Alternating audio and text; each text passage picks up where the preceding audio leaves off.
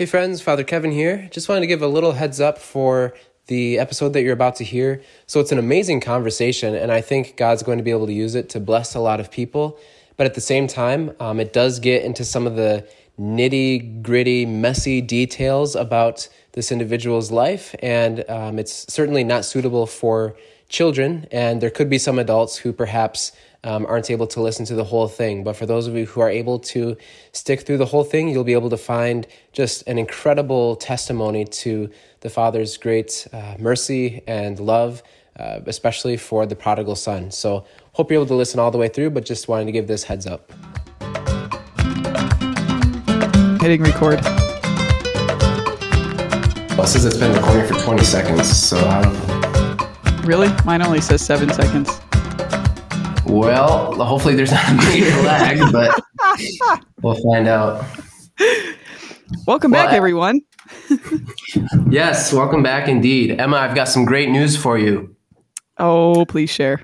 I think we are on the verge of having a seltzer water company sponsor our podcast. What? So I've got here Topo Chico mineral water.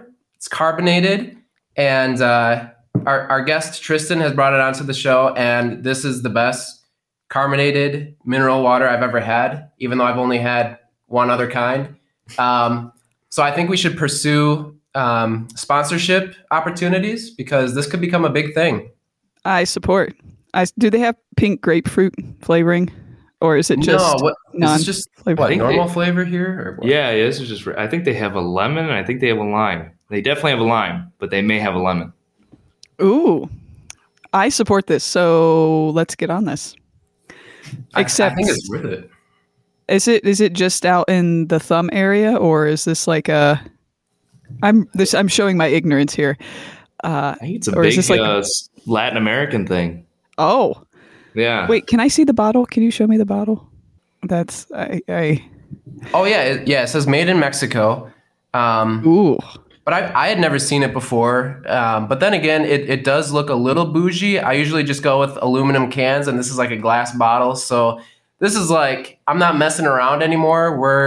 We're making our way up in the world. And so I feel like this is not something I should be drinking in Lent. This feels a little not penitential enough. I was going to say, does that follow with your Exodus 90? You know, are you allowed to drink that? I am, but there's just something, it just feels wrong. I don't know. A champagne of sparkling water. That's right. The champagne of sparkling water. There you go. Actually, while you say that, I'm going to get some sparkling water. Hold on. Please do.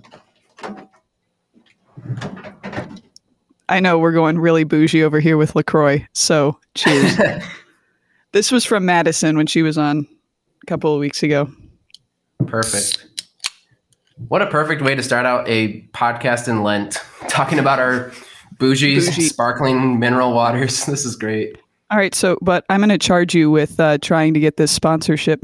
Okay, right? I'll add it to my list of things to do. As one of the kids told me recently from the school, what do you have to do nowadays since there's nothing going on until Easter? Oh, kids say the darndest things. Right. And then you're like, oh, well, it's Lent. Let me tell you all that I'm doing. Are you sitting in your office right now? This is my office. Yep. Nice. It's cleaner than I anticipated, which is good. What's that supposed to mean? Well, because pretty clean. Yeah. I mean, I cleaned my office. Do you see? The table's clear. Yeah. Anyways, well, you have a guest with you, and I'm going to let you introduce him because I'm just now meeting him virtually for the first time. So other than one email, but. Yeah. So this is Tristan Webb. He's out here. He's at the parish that I'm at. And long story short, and we're going to get into the long story, but he will be getting confirmed on Divine Mercy Sunday. So he was born and raised Catholic, but he'll be getting confirmed later on. So just wanted to welcome you, Tristan. Thanks for being with us. Thank you. Yeah. So I thought I could maybe set the stage for the conversation because I heard Tristan's story, and it's a beautiful testimony of how it is that God has been at work in his life. And that's a huge part of this podcast, right, we go back to that verse from Revelation. It says, they defeated him by the blood of the Lamb and by the word of their testimony. And Tristan certainly has a testimony that just reveals the goodness of God, the depths of God's mercy. So maybe I can kind of set the stage, and then I'll start letting Tristan share part of his story. But basically how we crossed paths was I was at Mass one day, and it's a small town. So when somebody's new, you notice right away in the pews. And so I saw this guy. It was the first time I'd seen him. And after Mass, we just talked a little bit, and he expressed that he had the desire to get confirmed. And I said, okay, great. Let's meet together over breakfast sometime and just kind of talk about your story, where you're at, and kind of go from there. So about a week later, he came to daily Mass, and we went out to breakfast. And I'm sitting down next to this guy. I'm having my eggs and bacon and a cup of coffee, and I am sitting across the table from this guy who has the words hate tattooed across his knuckles.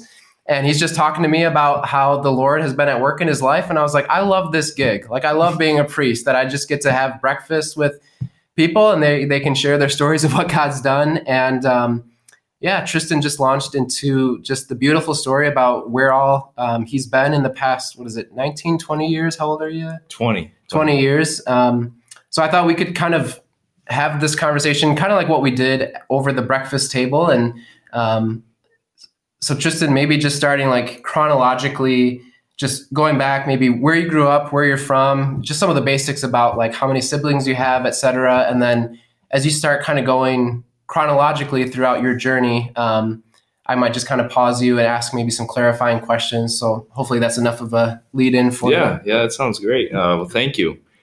I grew up kind of, in the suburbs, Chesterfield, like New Baltimore area.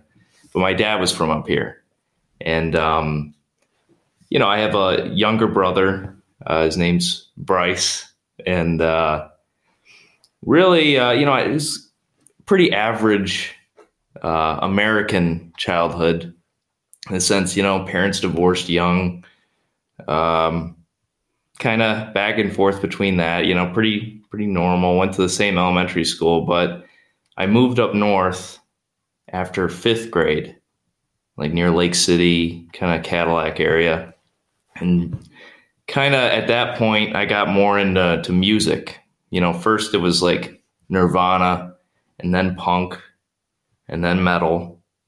And from there, you get into some kind of a, niche little area of music, and you kind of get more alienated, and you kind of put yourself in that situation. So then once you do that, you're looking at more extremes.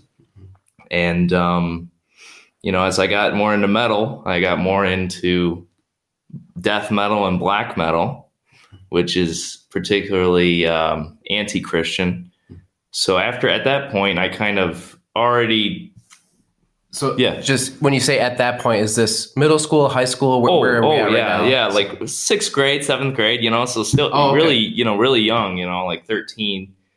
Grew out my hair, made metal jackets, was obsessed with metal stuff. And, of course we weren't going to church. I got my first communion in like 3rd grade, something like that. And then, from then on, we didn't go to Mass or anything. My dad wasn't Catholic.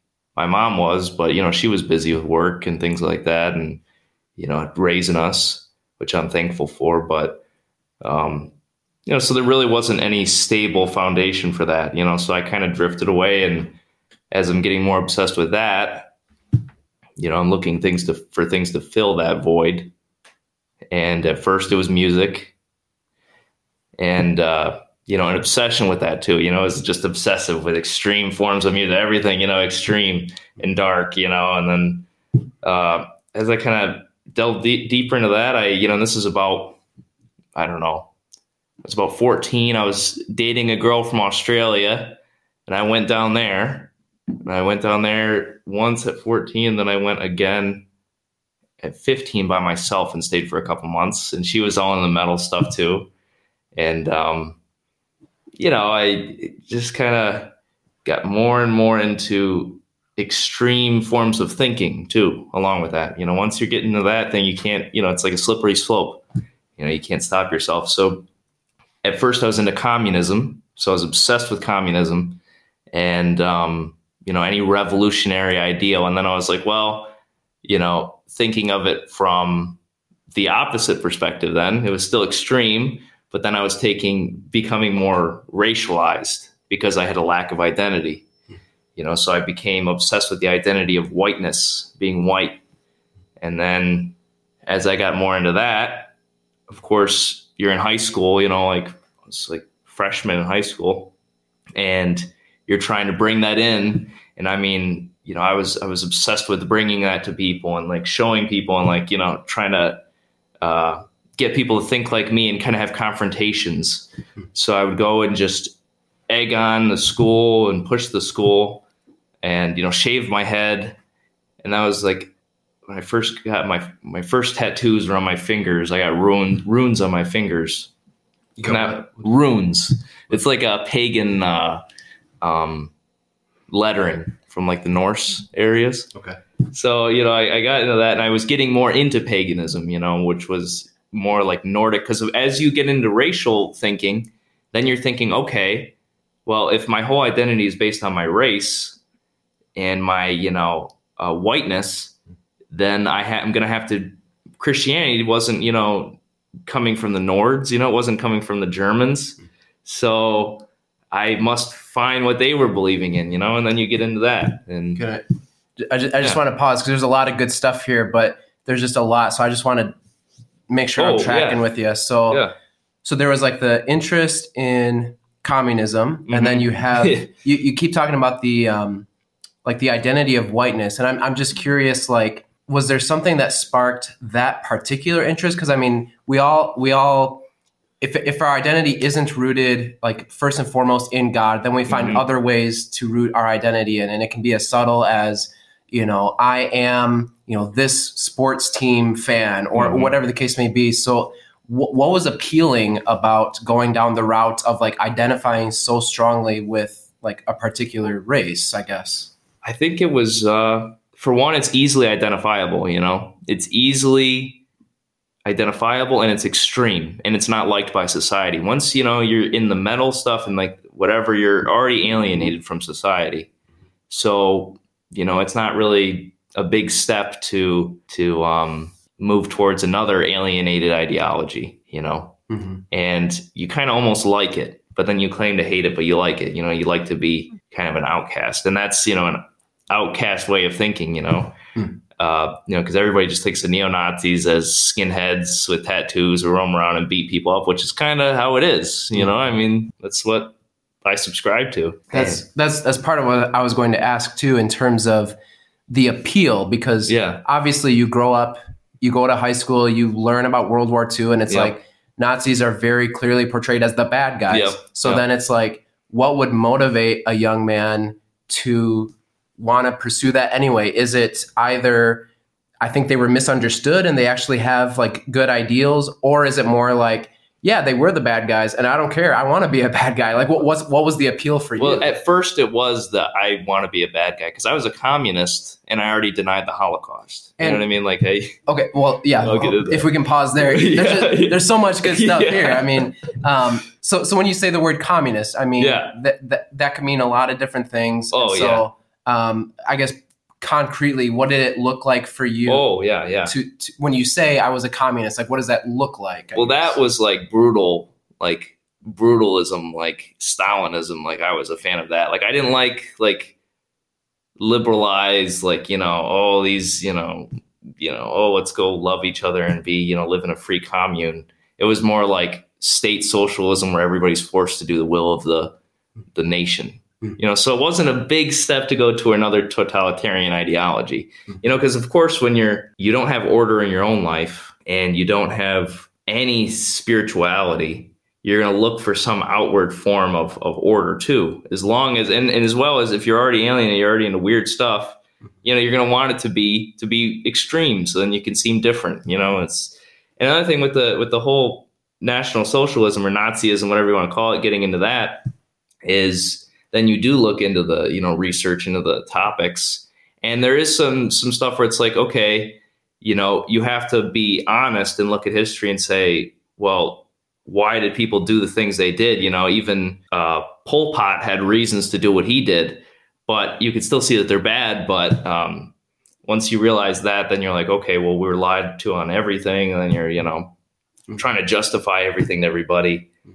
And but really, at the end of the day, it wasn't necessarily about that. You know what I mean? It wasn't really about whether or not it was true. It was just about identity, Yeah, no, I'm really glad you said that because in my mind, I'm not assuming that. Did you say you were in high school at this point? Yeah, yep. So I'm not assuming a high schooler is like sitting down next to a fireplace with a cigar and the champagne of mineral carbonated water and is having these like in-depth philosophical, very abstract discussions. I mean, what you're saying is like at the heart of it is like, I want identity. I'm not finding it anywhere else. And I want to do something extreme. Yep. And so it sounds like those are some of the underlying motivators of like, what's going to make me want to pursue this, I guess. Yeah. And I mean, anything I research, because I did research, I wasn't going into it ignorantly, but anything you research, of course, you're going to use it to say, well, look at here, I'm right, I'm right. So you can say it to anybody, and you can justify it to anybody. But at the end of the day, it was a wrong assumption based on history. It's a wrong historical viewpoint because really their definition, their racial materialism leads to nowhere. You know what I mean? It's very sterile. Yeah. And then it's obsessive and then you can't stop it. It's like, you can't stop it anywhere because race is not a rigid form, and they didn't understand that, like to be in the SS, you had to have no colored blood back to 1750 or something, and it's like, this stuff it doesn't make any sense because they had, in the SS, Hitler's driver was like a quarter Jewish, you know what I mean? So if he was just blood Jewish, and he was so, biologically inferior, how could he even get to that point? That's where it shows that it's more of a it blends into each other. It's just how humans are. That just blends together. I mean, there's different forms, but they blend together at the edges. Sure. You know what I mean? So kind of getting back to that image, it's like you're not merely having these philosophical abstract discussions. Like, what did this start to lead into of like how you began to live your life practically out of these ideals?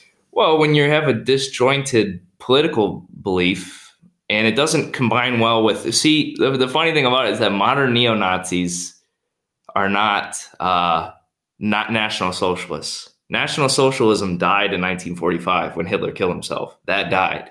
After that, you have people that want to emulate it. They want to do things and they want to be, try and bring that back. But they can't because it's just an ideology that came from one group of people and that died. And when they're doing that, there's all these different forms of it. So you see all these different things. Like, I got more involved in the revolutionary, like terroristic groups, and then you have groups that are like, okay, we want to revive, the 1940s. And we want to live in the 40s and we want to, do this. We want to be traditional in this way. But we want to be racist and traditional. It's like, and we don't want to be religious. We want to be pagan, traditional. It's like, but then, so there's all these different avenues you can go down because it's up to anybody how you want to interpret it. So when you say you went down like the terroristic route, I mean, is this primarily an online community or did you meet like in person for certain things or like what did that look like? Well, so at 15, I'm in school, like sophomore now, and I got expelled. Well, not expelled, or I got suspended indefinitely for having a bullet belt, and doing some stuff and going into school and just, causing issues and being confrontational with people, especially other students. And then I'm doing online school and I moved up here. I moved here from up north. I moved to Bad X. And, my family didn't really know exactly what I was doing. I mean, they kind of, they were like annoyed that I did that, but, they didn't really, know exactly where I was at. And I got involved in online communities, and things like that. So then I got involved with some groups, and I had a plan to have people move in with me. So I had a guy move in with me, and we kind of just, he's more of a friend. He wasn't that bad of a guy personally. That guy, the first guy that moved in with me, he was an all right guy. We just train and, well, not train yet, but I'll get to that. But we were just, hanging out like as friends, but we shared this extreme ideology, And then I had this other guy move in who he was in charge of this group that I had just joined.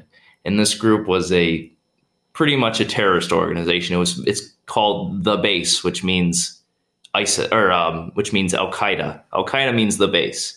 So it was modeled after this guy who was a CIA operative or contractor who modeled the group off of ISIS, like Al Qaeda kind of thing.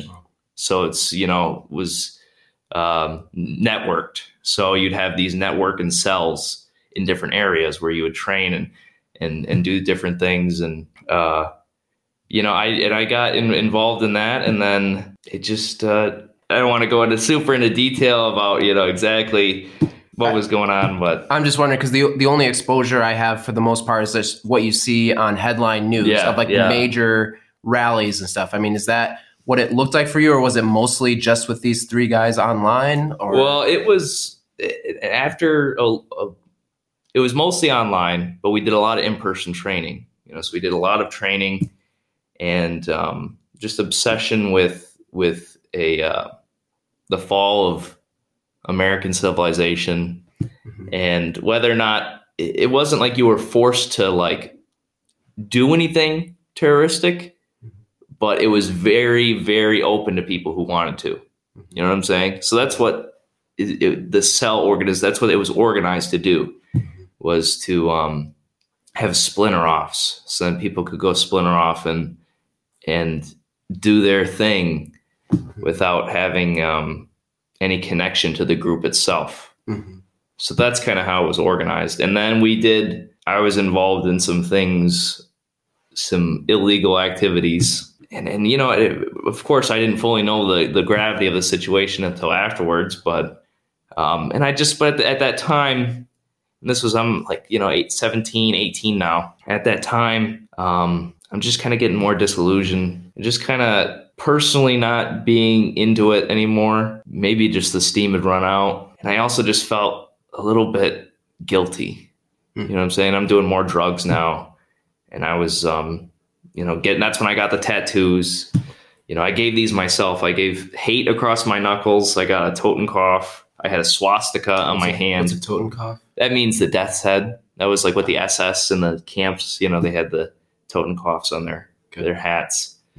And I had racial holy war around my under the Totenkopf, and swastika on my chest, and might is right on my arm because I was a Nietzschean, and just Kalvakrot over here, which was a Slavic swastika, and just all that. And I, of course, doing that, you get hammered, and you're doing that to yourself, and most of the time I was using substances and trying to cope with the guilt, but especially the guilt over, at that time, I stopped talking to my family. We were just obsessed with training, and I just knew I wasn't cut out for it. And then I started talking to this girl from New Orleans. I woke up in the middle of the night. It was like 3 a.m. And I'm like, I got to go. I'm done. I just got to leave. And this was my own house. You know what I mean? Like, it was my own house. I could have kicked them out, but I was too afraid to, So I woke up and I'm just like, I can't do this anymore. I packed up my whole car. The guy, the main guy was getting up and he was like, what are you doing? It was like 5 a.m. And I'm like, I'm going, I'm done. I can't do this anymore. He was like, kind of groggy, and gave him my patch and I left, moved down to New Orleans and stayed down there for a while. That didn't work out. Just, I was still in the mindset, but I was like kind of questioning things, and I was like not revolutionary anymore. And, those guys got arrested for some other stuff. Then I was like, just in a weird place. And I finally moved back home to Michigan. And then I'm like, all right, okay. I'm calming down. And then. And this is how old?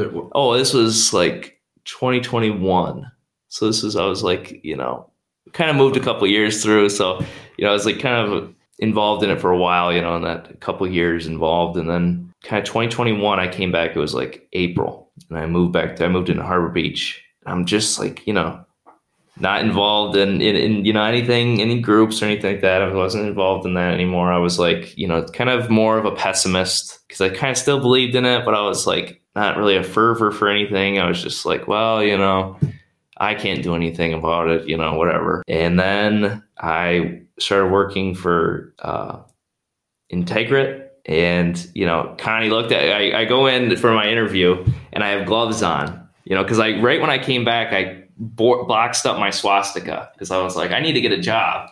I need to get a job. I dropped out of high school at that time because I was like, I'm just gonna die in a raid anyway, so who cares?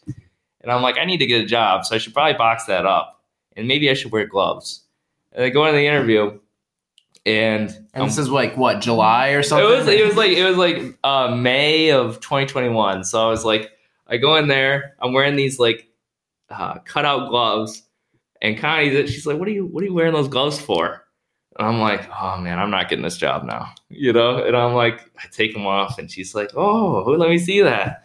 And she's like, oh, well, that's interesting, Like, I can't remember exactly what she said to me, but then she's like, and I'm like, yeah, it's, I know, it's like, really ashamed of it. And she was just so welcoming and helpful anyway, and then I got the job, and then I started working, and I had so many opportunities, and she was teaching me stuff, and I was learning all these things, and I was just really becoming happy. And, but then I got arrested in August of 2021 for what I did before in that group. Because I was about to go to work. It was a Wednesday. I'm about to go to work. I wake up, and the police my dad's calling me, and he's like, he's lived downstate at this time, and he's like, the state police are looking for you. I'm like, what are they looking for me for? What's going on? And he's like, yeah, they're calling me and they're looking for you. They want to know where you're at. And I'm like, well, I'm at home. I'm just about to go to work. And he's like, yeah, I don't know. And so I call him. They're like, are you home? Where are you? I'm like, well, I'm at my house, I'm like, okay, well, we're going to, whatever, we're around. And then I go downstairs, and they're at my door, and they're like, you're being arrested for this. And I was like, really? I didn't even know, Like 2 years ago? It was like a year ago. Yeah. So it was like a year ago. And I was like, oh man, really? Like, it's just like, man. That stinks. Yeah. I didn't know how to react. And I'm like sitting there. Right. And Bummer, man. Yeah. It's like, and I get handcuffed, and I'm like, all right, I'm going to jail, and it's a weird realization to have when you're in a cop car and you're going to jail. And I mean, they were so nice to me, though. I got to admit, like, the police officers were so nice. The whole process, like, I'll get into that, but everybody was so nice to me. I have to admit, like, it's weird. So, but like, whatever it was that they arrested you on, when you were doing that, did you have the gut feeling at the time, I'm probably going to get arrested for this? Or did it not even cross your mind that this was going to be taken that seriously? No, I didn't think it was going to be taken that seriously. Because what I did is because I can tell you what I did to get that is we went into this, like, this one guy that was living with us was like, hey, I saw this place, and I think it'd be really cool to go like look in it, and like maybe use it for some kind of training thing. And we were like, okay, so we took our guns. Of course, we took our guns everywhere. So we always had guns on us all the time. So we had our gun safe in the car, and we put the guns in there, and then we head out for it. And it's in Carroll. And we had another guy with us and stuff like that. And then, we're going in there, we're walking around, and, looking at all this cool stuff. We're planning out stuff, and we're saying, oh, we could do this here. Oh, if the revolution happened, we could go do this with that. We could train there or whatever. It was just, kind of, and we took these like jackets. There was all these jackets in there, and we took all these jackets and stuff like that because we just thought it's abandoned, just stupid, just idiotic.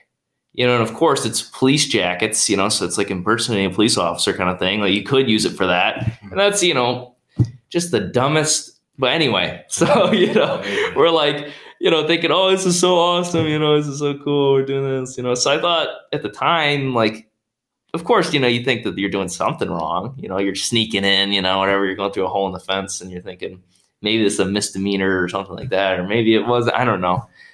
But, I didn't think that was something I was going to get, arrested for. I just never thought about it. I thought, oh, I'm good. I didn't do anything crazy bad. I can have a clean slate. That's what I thought when I left.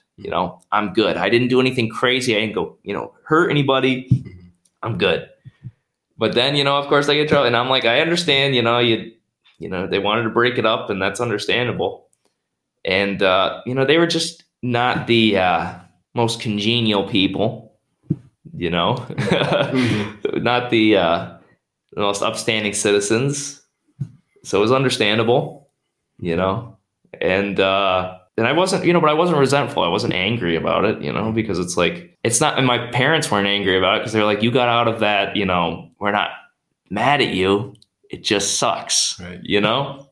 So did this result in prison, or like, what did it look like when you got arrested? So I'm going to jail, going to the jail in Tuscola, and the police officer I'm riding with is super nice, just a nice guy. And then they're all nice to me when I get in there, like, it was really cool, actually. And I got my own cell, like, by myself, because I'm like holding, and I'm like, trying to see if I can get bailed out. And, they just let me kind of chill. And at that time, I just wanted to kill myself, like that's what you think of, you're just like, okay, I want to kill myself. And you don't have any, spiritual beliefs. I wasn't Christian yet. And then I called my mom, and my mom is, like, this is how she is, she's joking with me about it, just to kind of lighten me up, Was she going to bring you bread? Like, she brings me bread every week. She makes the best bread, by the way. Yeah, I got some here, but to bring you. So, so she was just, joking around and whatever. And then I go to my arraignment, and it's a $250,000 bond or bail. So I'm like, oh, I'm not going to get bailed out. I'm not going to get bailed out. Yeah. And I was like, and it was like, if you get bailed out, GPS tether, no internet access, all that stuff. And I'm like, ooh, man, cause I was always playing video games and like hanging out, using the internet for whatever. Mm-hmm. And, so then I go back to my cell, and we were just about to buy a house. We were just about to buy a house in Forestville. And my dad had just taken out some money, like $50,000 to put the down payment on the house. Mm-hmm.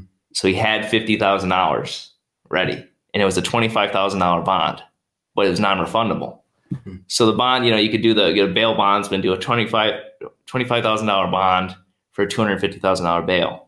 But the bail bondsman, it doesn't want to lose that money, so you're not gonna, you're not gonna break your bond, or else you owe the bondsman $250,000.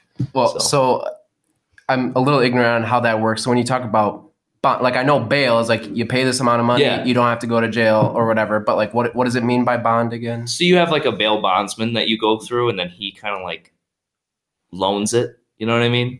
Loans it out for you. So then you pay him, and then he pays for your bail to the bank, kind of thing, I think, or to the court, I think that's how it works. So is it like no matter what, the bail has to be paid, and so one way of doing it is through the bond? Yeah.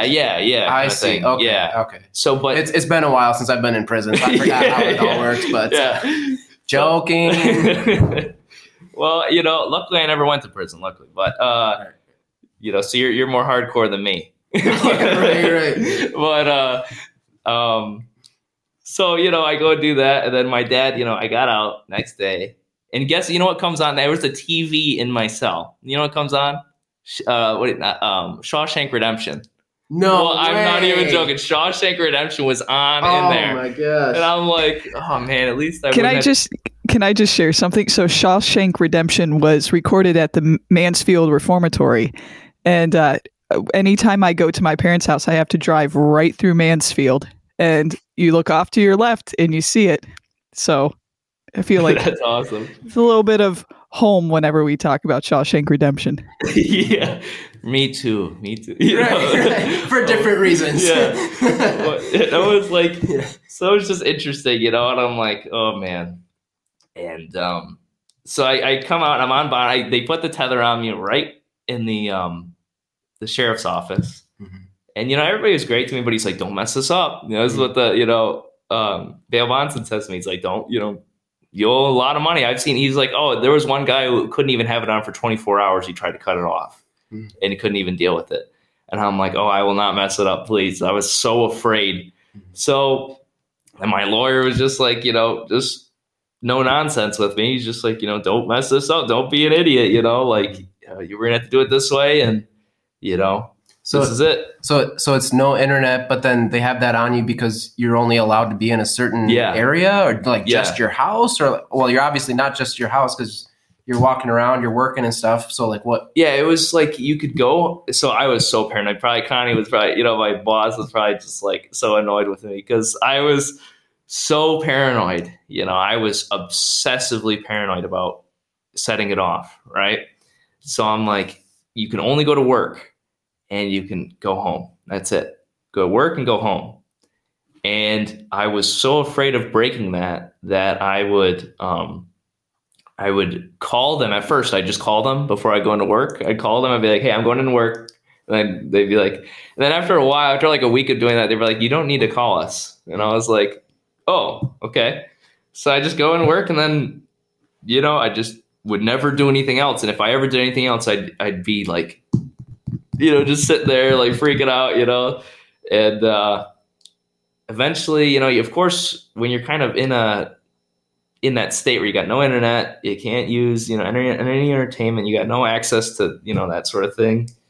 And you realize how much people use it, because you can see everybody else. You're like, man, the biggest thing for me was like, man, I want to know, like, where did mustard come from? When you're like, when you get in the Wikipedia rabbit holes, you're like, where did sparkling water, how did that happen? Right. And you're like thinking, man, I want a ton of encyclopedias now. And I would ask my mom, like, can you order me some encyclopedias, like, or something? I need something so I can when I have these questions, I can look it up. But yeah, so and I was dealing with that for about a year. It was almost actually just one day less than a year, and then I went to my sentencing because I was found. I pleaded I think it was no contest to larceny, weapons charge, conspiracy to commit a civil disorder. So I'm a felon in those things. And that was how long ago? A year ago? That was about a year. Well, yeah, a year ago. Okay. So almost a year ago. August of 2022. Okay. All right. So pretty recently, Sure. And I'm in the courthouse and I'm thinking, and this is when I'm getting more into Buddhism, more kind of like looking into that, kind of like, being more, getting on the steps near, calming down a lot. Well, can I? Yeah. Real quick, just to pause there. So I just want to like, there's must have been something happened in you where it's like, I want to pursue something religious because it went from no religion at all. So then what opened you up to any religion, even if you're going to start out with Buddhism? Like what happened in that little, like, was it all the time that you spent alone and like the quiet? Did that do it? Or like what led you to start even pursuing something like that? Well, when you're in a situation kind of where you're thinking you're going to go to prison for, however long, at least jail. I was thinking a jail for a year. That was almost guaranteed because I took this little test thing and they said, okay, the computer recommended me to go to jail for a year. So that was almost definite. And I was like, I'm like, I'm suffering, so I need something. What talks about suffering, And of course I was still like, iffy about Christianity, whatever. I didn't really know. I was like, I don't know. Well, real quick, at that point, I mean, what was your impression of Christianity? Was it just be nice to people, whatever? Or like, what was your perception of like what the main message of Christianity was that led you to think, well, I don't want to pursue that? Well, when you're a neo-Nazi, you can either take it to Jesus as an Aryan white warrior. So you can have that viewpoint, which is what some Nazis did, which is called positive Christianity. If you look into it, it's very dumb. Okay. But so they think the Jews were white, and Jesus was literally talked about how the Jews' racialism was, when he said, I could raise, children of Abraham from stones, so like that, like doesn't matter, or seed of Abraham. But so either you go down that path where you're obsessed with blood and then Jesus becomes white, or you view Jesus as just a Jew. That's kind of, I was like, okay, he's just a Jew. It's just Judaism with, niceness. So you're saying that a big part of what led you to not go down the path of Christianity at that point had to do still with these different like race ideologies. Yeah, like, that was the main barrier. Okay. Yeah. So I was still involved, but I was more calm. But I was like, like trying to weigh that because I was like, I don't know, I mean, he's Jewish, I can't, believe in a Jew, like I can't, Jews are evil and bad. And then, the other way, it's like, okay, or he's Aryan and he's, like just a white warrior god, So it's like, which way do you go with that? And I just didn't really know, and of course you'd bounce back and be like, okay, that's all right. Or so, between the two. Mm-hmm. And then, I was calming down more and I was getting more into like realizing, okay, there's some suffering and okay, I'm not in control of my will to power doesn't matter, because somebody's always going to be stronger than me. And that's just real quick. That's raising the flag in my mind. Is that's Nietzsche, right? That talks about will to power. Yeah. Maybe just explain that briefly. So it's like, your will to dominate, your will for power is what's important. The driving force of humanity is the will to dominate, and then that's why his viewpoint on Christianity being bad was because it's a slave morality, right. So this slave morality inhibits the strong from dominating as they should. Mm-hmm. But there's no morality to that. And he actually went against morality and said morality is man-made, whatever. And, went against morality and said that morality inhibits that and we need to destroy reality and then or morality and then come up with this thing. And of course, I wasn't obsessed with that because I still believed in morals. I just liked with Nietzsche, I just thought, okay, the power thing, like not power as in like, but personal overcoming. So that's what I was thinking of it as. Like I was taking it at that point, I was taking it like, as the personal overcoming of your own issues, like I'm overcoming the world, the world's bad and whatever. And that's how I took it, that's my interpretation of it. Okay. So I was more obsessed with that, not the anti-Christianity stuff of Nietzsche. Some people are, just to clarify that. Sure. So, and from that point, I'm like, okay, well there's, I'm not in control of my own destiny, So there's got to be something higher. And then then I'm at the court and this was in that August. And then they said, the judge is just like, I'm going to defer your jail sentence. Cause I just gave my, my statement and I accepted it. I literally accepted. I was like, I'm okay with going to jail. I accept it, if that's what I need to do, I accept it now. I was like at peace about it. And then she says, oh yeah, I'm going to give you this chance, but you have 5 years probation or more. I don't even know. It could be 7 years. I don't know. I don't really know. It doesn't really matter to me now. But she said, you could have this probation. You're going to have this probation. You have all these, these guidelines. If you come in here and you just like were getting drunk, I'm throwing the book at you. Like this, I'm not playing with you. You get this one chance. And I was just like, whoa, because I was thinking I was going to jail. I was totally expecting to go to jail. And then I leave, my tether gets taken off. And like, the first thing I do is I call Connie. I'm like, hey, like I got it off. It's crazy. Like, cause she had known she'd been dealing with me being paranoid and anxious about it for a year, trying to work. And then like, okay, I got to be home. And you had a charge for an hour. So when you're on this tether, you have to sit there in one position and it's like a magnetic charger and you have to put it in and it cannot move and come out. Like it cannot come out or they will call you. They will call you and say, hey, why are you charging the wrong way? You're going to break that battery. So, you're like sitting there, like still just trying to have it sucked an hour every day. And you could kind of change it like by going in 30-minute increments to change it to be later.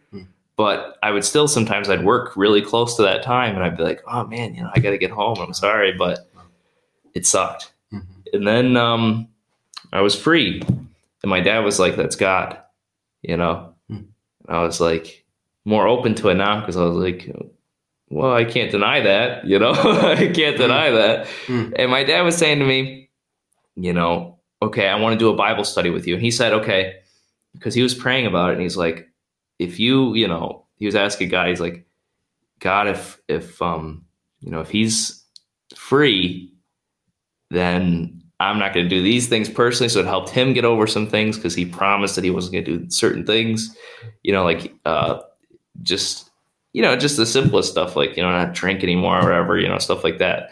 And then also, I'm going to have Bible studies, and that's what we started doing. And then he's like, and I was like, still kind of iffy about it. And he says to me, if you pray every night for a month and you feel nothing and nothing happens, then I will never bother you about Christianity ever again. And I was like, okay, all right, easy. Then I don't have to hear, any more lectures about it, Right. And then I was like starting to do it. And then I started to listen to the Bible on audiobook more. And I was already kind of listening to it before, but I was like trying to like go, like nitpick things or whatever. Mm-hmm. And I have these notes and I'd be like, I don't know, in the Old Testament, I'd be like trying to disprove things or whatever. Mm-hmm. And then I get to the New Testament, and this is at the same time he tells me the prayer thing. And then I'm like, okay, I was wrong. That's all. I was like, I was wrong. I know this is true. Mm-hmm. I don't know. And I didn't even know how. I just was like, this is true. Because I was hearing Jesus, and I was literally remember exactly where I was. I was working on a garage. I was working in a garage. And I'm like listening to, what was he talking about? It was in Matthew, of course, And I'm like, he's just going through parables and things. And I'm like, oh, wait a minute. No, it was in Luke, because it was after he was talking about Elizabeth. Mary's cousin? Yeah, yeah. And like after he was like, and then it was going from there to Jesus's parables and stuff like that. And then I was like, okay, all right, this is true. Wow. And then it was really hard for me too, because I felt like an idiot. It's like, I wasted how many years trying to, go my own way. And I have to, so I'm like, this is very, it was like crazy, it was like a really big feeling. And then I'm like, well, where do I go from this? Can I pause real quick? So I want to ask if at this point you have like a different way of looking at Jesus, because you were saying before, if you use the image of like a pair of glasses or something, like the lenses through which you were seeing Jesus was through this whole race thing. Yep. But now, had you taken those lenses off and you started to see him, like how did you start to see him with a new set of lenses? Well, because from there, it was like, at first you're thinking like that, and then you realize, okay, it's more than biology. It's more than something that's just flesh. There's something real here that speaks to actual rationality and truth. And it makes sense. It was concise. And they're like, okay, well, that doesn't spring about from who you were born to, because how could these, profoundly, not only, religious truths come out of, this area in the Middle East that, is just a vassal state of Rome. How could, you know what I'm saying? And then these from these, people, shepherds and fishermen, you know what I mean? Some of the most profound prose and, of course in Psalms and stuff like that, but also just in the New Testament, all these profound ideas and just the fact that such a powerful figure, and I'm trying to say it in more secular terms, as I was thinking, this is where it changed from, as a powerful figure came, and then, you realize, it's hard to explain in a word, it's hard to explain exactly how your viewpoint changed, because it goes from totally one extreme to the other. But evolved, what I'm saying? You threw that away because you're like, okay, that's an ignorant viewpoint. It's now a viewpoint based on rationality. I guess that's the best way I could say it is it's rational, a rational logos, it's a rational viewpoint, all encompassing. It's universal. That's what I was saying. Okay. It's a universal thing. It's a universal thing. He's not, his flesh doesn't matter. He could have been born to an Egyptian or to a German, and this message would still be the same, because he is the Son of God. You know what I mean? That's where you realize, okay, he's the Son of God, so it doesn't matter where he's born to. It doesn't matter how he's born. Well, it does, but you know what I'm saying? It doesn't matter where he's people he's born into. It's the essential of what he's saying and how he's redeeming us. That's what I realized. Okay. You know, it was before that you're thinking in historical, biological, and cultural terms. And I never even read it. So how would I know? You know, I never even read it. Yeah. And maybe just, I would want to say that there's significance and an importance of the fact that he did come into a particular race. Oh, that that he does take flesh, that he's born into a Jewish heritage. He gets his DNA from like a Jewish woman. So it's like those things, we don't want to say that they like don't matter. Yeah. But I think maybe what you're starting to see is like the negative connotations of those things are starting to fall away. Yep. And you see that not only has he taken flesh in this particular way, but he is also universal. That's what I'm saying. That's what I mean. I'm sorry. It's hard to... I get paid the big bucks to make you look good, so it's all good. Yeah. So that's what I'm trying to say is that it's a universal truth. So I had a question to kind of go off of what Father was saying, you know, the difference lens, right? And you said something when you were like dabbling with like Buddhism, right? In this sense of like personal overcoming of your issues, right?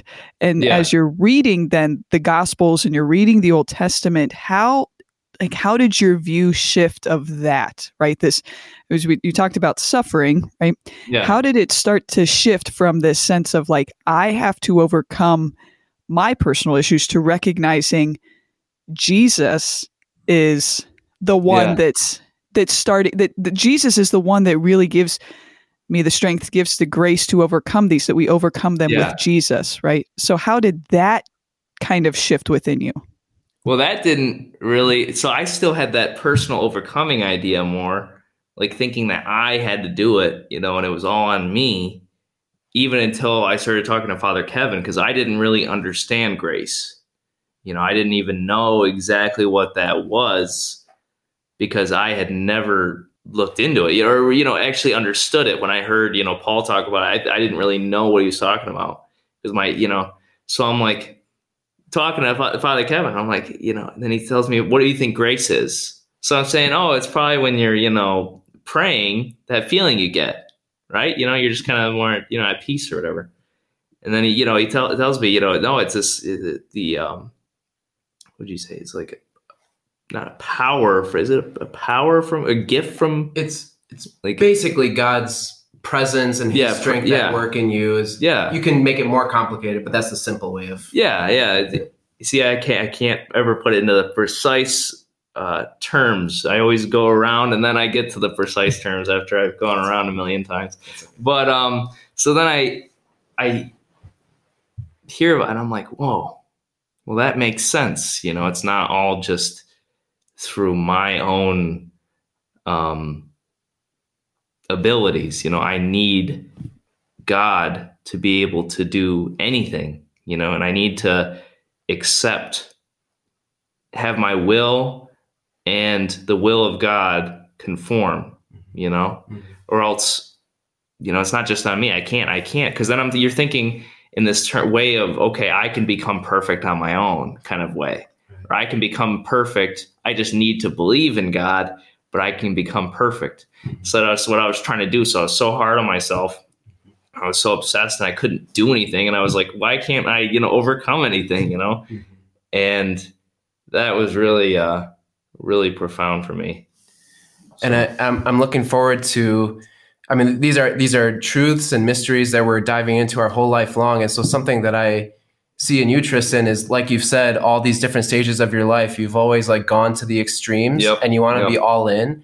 And it's like you're starting to feel this fervor for the faith, but you're starting to realize that I want to be all in. I want to be a saint, all these different things, but you're realizing that it involves recognizing your own poverty and limitations. And like, it's got to be God's grace and you cooperating with His grace to make that happen. So I've got to imagine that's got to be like kind of humbling to have your drive, but then to realize, but it's not all on me. In fact, the very fact that I want to become a saint is itself a grace that was initiated from God that I can't even take credit for. Exactly. And I'm like, you know, just thinking, man, I do not know what I'm talking about. A lot of the time I'm just like, you think you know what you're talking about, and you're like, okay, I watched this thing, or I read this thing, and I could talk about this here. And somebody brings this up over here, and they're coming at it from this view. And I'm like, I cannot explain. I can't explain it, because then you dive into that, and then, oh man, I understand this concept now, or this thing. And then somebody over here tells you something, and you're like, oh, well, I have no idea about that either, And it's like, that's why I keep buying all these books, or I'm like reading all these things and like watching all these videos and stuff. And I'm like, I'm learning new things every day. And I realize I'm not going to be able to learn everything in my lifetime, because there's so much, even just the early church fathers, it's like, volumes just in volumes. It's wonderful. So maybe to go back real quick to the past and then catch us up to the present. So you're talking about listening to the Gospels in particular. There's just something when you're listening to it that it's like, this is true. So what happens between then and when I see you at that Mass and we have that conversation? Anything else? Or? Sorry to jump forward. Okay. I just, I was kind of like, okay, this is true. Don't really know exactly how I'm getting there, but I'm not having doubts anymore, in the sense of doubting against it. I was just having difficulties with things. And by it, you mean like Christianity. Okay. And the truth. And I was like trying to guide my way through it, and I'm like reading things, and I'm talking with my dad about stuff, and he comes through it from it with a Bible study viewpoint. And, we're going through that, like going through stuff. And I'm like, okay, like some things don't make sense yet, but I'm willing to do it. I'm willing to try. And then, just for a couple months, we were just kind of researching and stuff. And then I'd wanted to come to church. I can't remember what day it was. I saw people were walking in, and I kept telling my dad, I was like, I really want to go to Mass sometime, just because why not? Because at that point I wasn't like against Catholicism. I'm like, is this the church you grew up in? Because you were baptized, you received First Communion, but was that downstate? That was downstate. Okay, yeah, so you had never been in this church before? No, I had never been here. Gotcha. I'd never been over here. Of course, I'd heard a lot of, and I would, be around here all the time, but I'd never been in there. My grandparents go whenever they come up. So I'm like, man, I really should. And then, I didn't have an excuse to do it for a while. And this was like December.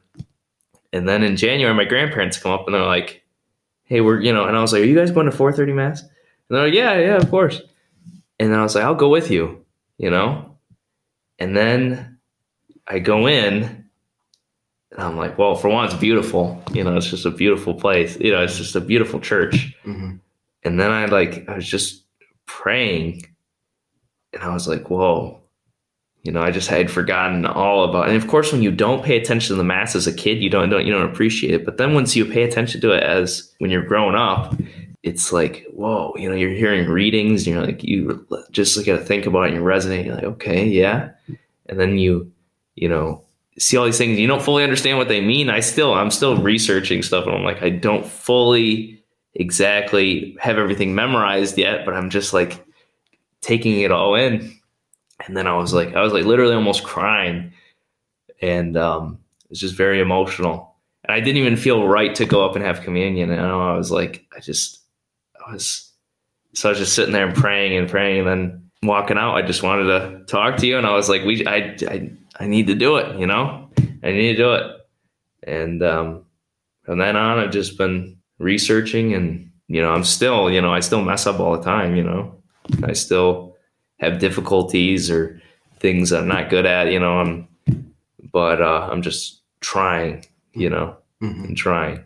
So I was going to say something, but then my thought disappeared. So if you have something, go ahead. I was just going to say, so we talked about how one of the things we've talked about that has really kind of pumped you up was the whole topic of grace. Oh yeah. Has there been other things? Because you are the other thing too that I love is that like after we had our basic talk about grace, you come back the next week and you're like, yeah, so I was reading what St. Thomas Aquinas wrote on grace. And I was like, what? Like, he's the heavy hitter, right? When it comes to theology. And you're like watching these videos from the Thomistic Institute on like instrumental causality and stuff, which is awesome. You just don't see that with very many people who the church kind of talks about how there tends to be three main ways that people tend to like get drawn into the church, whether it's beauty or goodness. And I think it's very obvious with you, like the desire for truth and like reason is a big kind of fire that's under you. And so like, what are the other things maybe like in your studies on your own or from our conversations where you've been like, this is really like powerful or just like an interesting topic or something? Well, the Mass itself, like understanding all of the history of the Mass was really, because I'd gotten the Last Supper on wood, and my cousin, she used like a CNC grinder and she ground out and then I have the Last Supper on like a rug form in my room, and I have all these things, the Last Supper. I'm like, why do I love this so much? And I'm like, oh, it's a, Eucharist, it's the first Mass, like Eucharist. And I was like, okay, I need to research this more. And I really have been obsessed with researching that. Like I'm going through onto the Hallow app, the biblical history of the Mass or biblical walk of the Mass, like walkthrough of the Mass. Yeah. So it's like, when you're listening to how these things, and you're like, whoa, even just the sign of the cross and how much history that has, and the Apostles' Creed and all these different things. And it's just crazy. It's crazy. And then just all these different aspects, and focusing on the rosary too. Like it was really hard for me to do the rosary at first because I couldn't reflect on the mysteries at the same time because I didn't fully know everything. I'm looking at this pamphlet and I still look at the pamphlet for the mysteries, I finally have the sorrowful mysteries memorized, but it's like, you're still going through that stuff, and that's been really interesting to look into. And, kind of just tons of different stuff. I've been going back and forth between different things, and especially grace, and especially, because some people are like, oh, well, what if a priest's bad, and what if that's why I looked in the instrumental causality is like, what if a priest is bad, or what if a priest does this, or what about these things? And it's like trying to find answers for that, and say, okay, well, no, it doesn't matter what he does because he's just the, an instrument of God, of God. That's all. As I'm listening to your story, whether in the moment you realize those moments of grace or not, I was taking some notes, and wow, that's a moment of grace, right? Like there's the Lord, right? When you talked about that, you woke up the one morning, you just started feeling guilty, and like, I gotta leave, right? Yeah. Talk about like a moment of grace right there. Or when you moved down south, was it New Orleans? Is that where you moved? Where did you go? Yeah. Okay. Yep. And then you moved back, like the moment of grace, right? And I was reminded of, I love the catechism, and Father will even tell you that I'm a big liturgy nerd. So anytime you want to talk about the Mass or anything liturgy related, oh yeah, I will gladly do that. But in the very first paragraph of the catechism, this is what I thought of when you were sharing your story, where it says, God, infinitely perfect and blessed in himself, and a plan of sheer goodness, freely created man to make him share in his own blessed life. Mm-hmm. For this reason, at every time and in every place, God draws close to man. He calls man to seek him, to know him, to love him with all his strength. And then this is the part that really got me. He calls together all men, scattered and divided by sin, into the unity of his family, the church. Right? And it just like hearing your story progress has, like, he's calling you back, right? And even in paragraph 27 of the catechism, it says that the desire for God's written on the human heart. Mm-hmm. And that even if you were not searching for God, you were desiring something that only he can fulfill.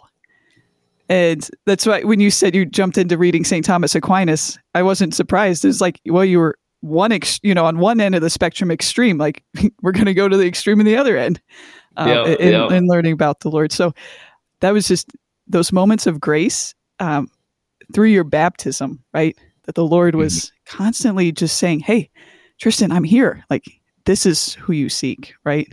Yeah. So that was just those moments of grace. So good. Well, it's true. I mean, I never and then you realize it looking back. And that's why, I got obsessed with extreme things I just was trying to fill this God-sized hole. And I'm like, you had to go to the most extreme things to do it. But I was never happy, that was the main thing, is I was never happy with it. There was always something. You're always trying to justify your sin And, and sin just darkens the mind, so you're, getting on to these weird things, and you're like thinking this is going to make me happy, or this is going to make me content, or this is going to give me purpose. And just none of it did. But now, I'm happy in the simplest things. It's like I enjoy work a lot more because my boss, she's, and really I haven't mentioned it enough, but she's one of the main reasons I was able to come back to it, because she was always a great example for me. And, we're like a Christian company, and she's Catholic, and she goes, to Mass here. And she's like, providing this great example for me. And she's, telling me about things like I remember we were driving by a cemetery, and she's telling me about the holy souls, and she's going on telling me all about these different things. So it's just a lot of that was coming in at the same time. And I was like, pondering things like that. And then just seeing her example and how helpful she was to me and how understanding she was through the whole process. And that's why she's my sponsor, because it's like,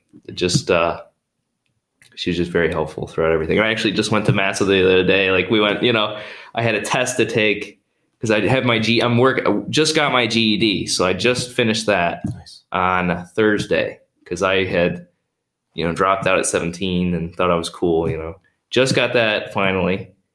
And before that, we went to Mass in Caseville. We went to see Father George. And he was the previous priest here. Oh yeah, he was the previous priest here, and he was just a nice guy, And of course, I wasn't going to Mass at that time, so he didn't know me from that. But I would see him around and talk to him when he was talking to Connie. Just a great guy. And we went up there and we had Mass, and it was wonderful. And then went down to my test. And I mean, who gets to do that? Who has that great relationship with their boss? It's just such a wonderful thing. So I'm just happy to where I work. I'm just happy where I live.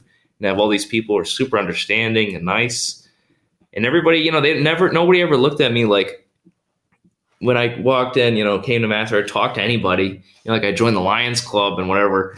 And like when I talked to anybody, they weren't looking at me like, oh, he's just like, a thug or a thief or, some degenerate, like how I looked at myself. And, I don't know, just gave me a lot of respect and love. And that's all I felt. And now I'm working on getting cover-ups. So I've got the hates crossed out, and then I've got love across the knuckles instead. And I would definitely recommend anybody not to get tattoos if you don't have them, or if you haven't thought about it for a very long time. But if you have tattoos that you don't like, cover them up with Christian tattoos, because that's what I'm doing. It's everything. Actually, I have an appointment tomorrow, too. Getting Might Is Right covered up tomorrow. So I have like 3 quick last words, I guess. So the 2 things are just 2 particular reasons why I'm like really excited for you, Tristan. The one of them we've talked about before about, I really think God's going to be able to use you to help, evangelize others by sharing your testimony. And just, it's a story ultimately of God constantly pursuing you in his mercy and in his grace. So I'm excited for people to be overwhelmed by God's goodness in that way. The second thing that I'm excited for you to continue exploring is the theme of identity. Oh, yeah. Because you mentioned earlier that getting into these ideologies, at the heart of it was like kind of searching for this identity. And now you're talking about how like these people that you've encountered have not seen you as the thief, the thug, the degenerate, all those things that you could be tempted to base your identity off of. And so now to be like in a community, the church, where your fundamental identity is a beloved son of God the Father, like that's going to open up just like a ton of doors for you. And like, I'm excited how you grow into receiving and like entering more and more into living out that identity in the church. So that was the second thing. Third thing, maybe last thing I'll say, depending on how this goes, is just I would like you to go into detail about what's happened with your tattoos, because for me, I mean, I almost want to at some point use this in like homily or something about how God, because you had talked about like, I got all these crazy stuff, and like, would the church be okay if I didn't go through the expensive, painful process of removing it and instead like turn it into something religious? And I was like, yeah, like that would be understandable. And so what I love about your tattoos now is that it's symbolic of the fact that God does not wipe out and annihilate our past as if he's like ashamed of it or as if it has no value whatsoever, but he instead uses our past and brings about something even more beautiful out of it because he's that creative divine artist, right? Yeah. So would you mind sharing like what each tattoo was and what it is now? Because I just find that very fascinating, that transformation. Oh, yeah. Yeah. Well, so actually when I came in, I just came to the tattoo place and I'm like, not knowing, exactly what they were specialized in or not, just kind of, I was actually really lucky that the guy actually could do cover-ups.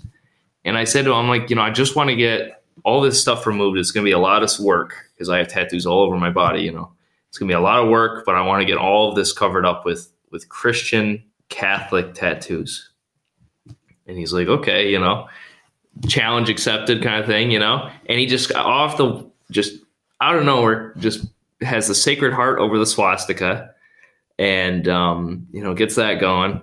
And then he put a cross behind, which is what my kind of idea was, a cross behind the skull to kind of leave the skull because, it's so ingrained, so it would be hard to cover up with other things.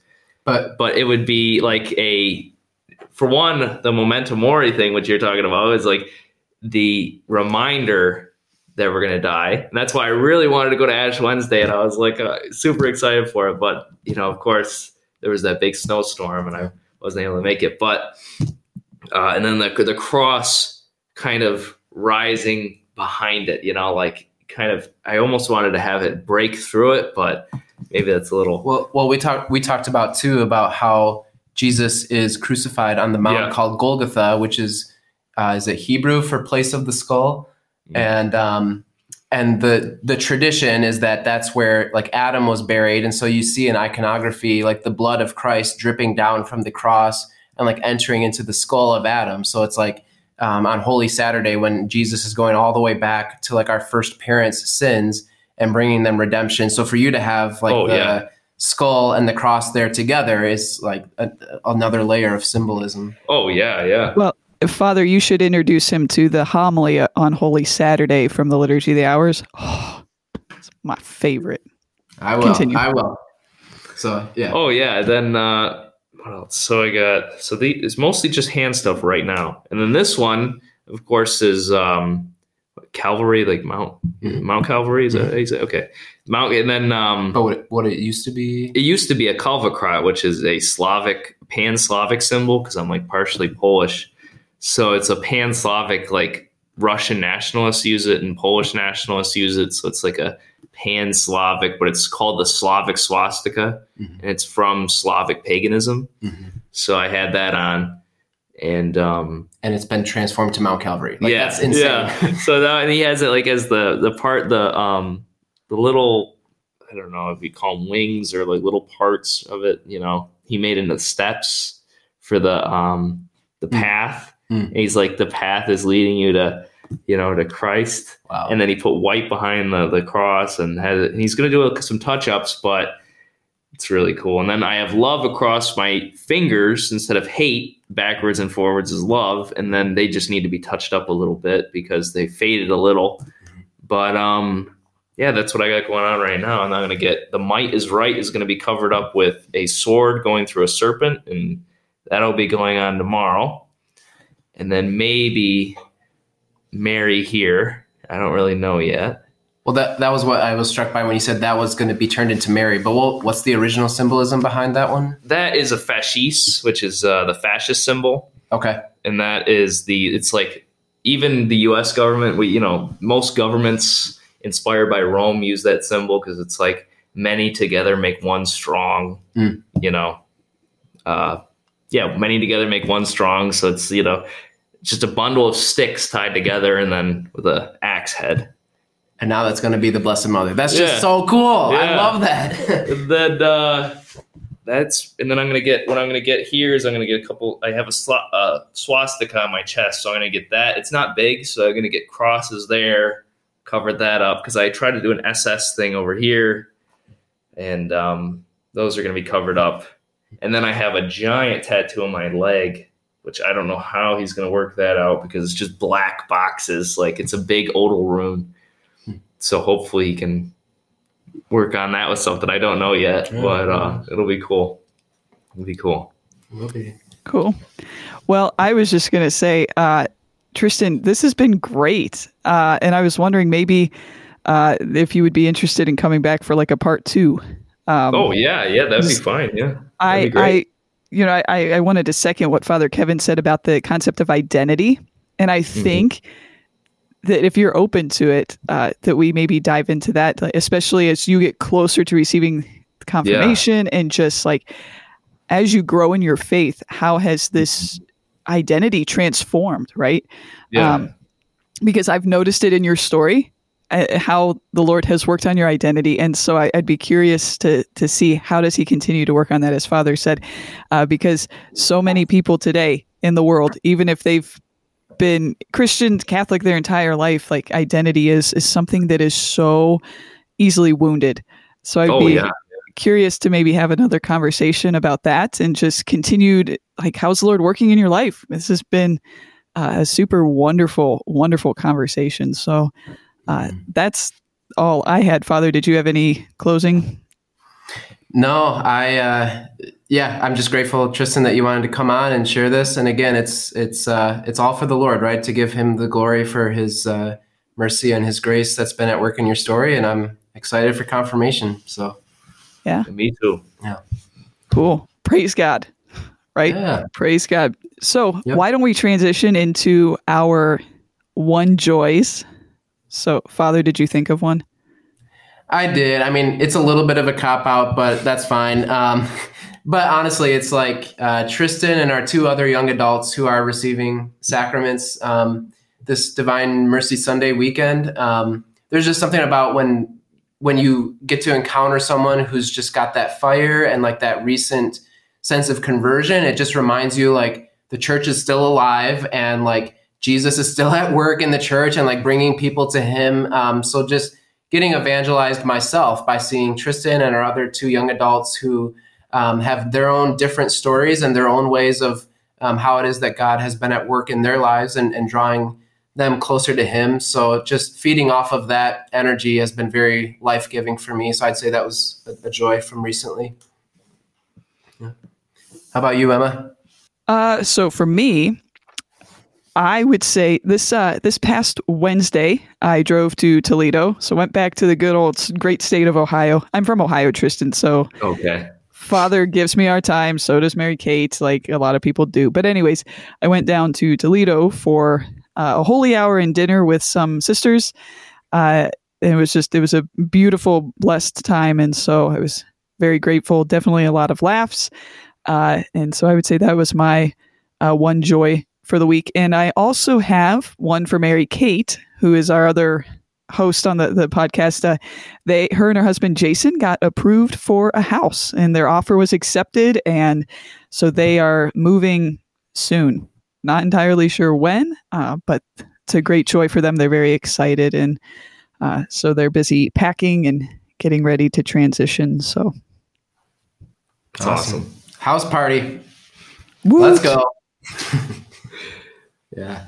I guess my joy, I kind of already mentioned it, so I kind of already revealed it, but it was really just going to Mass this Thursday with my boss and seeing Father George, and kind of was just a small little, it was a small, and there's a lady there, she was coming in and she's bringing a birthday cake in, and I'm sitting there, I got there way early, and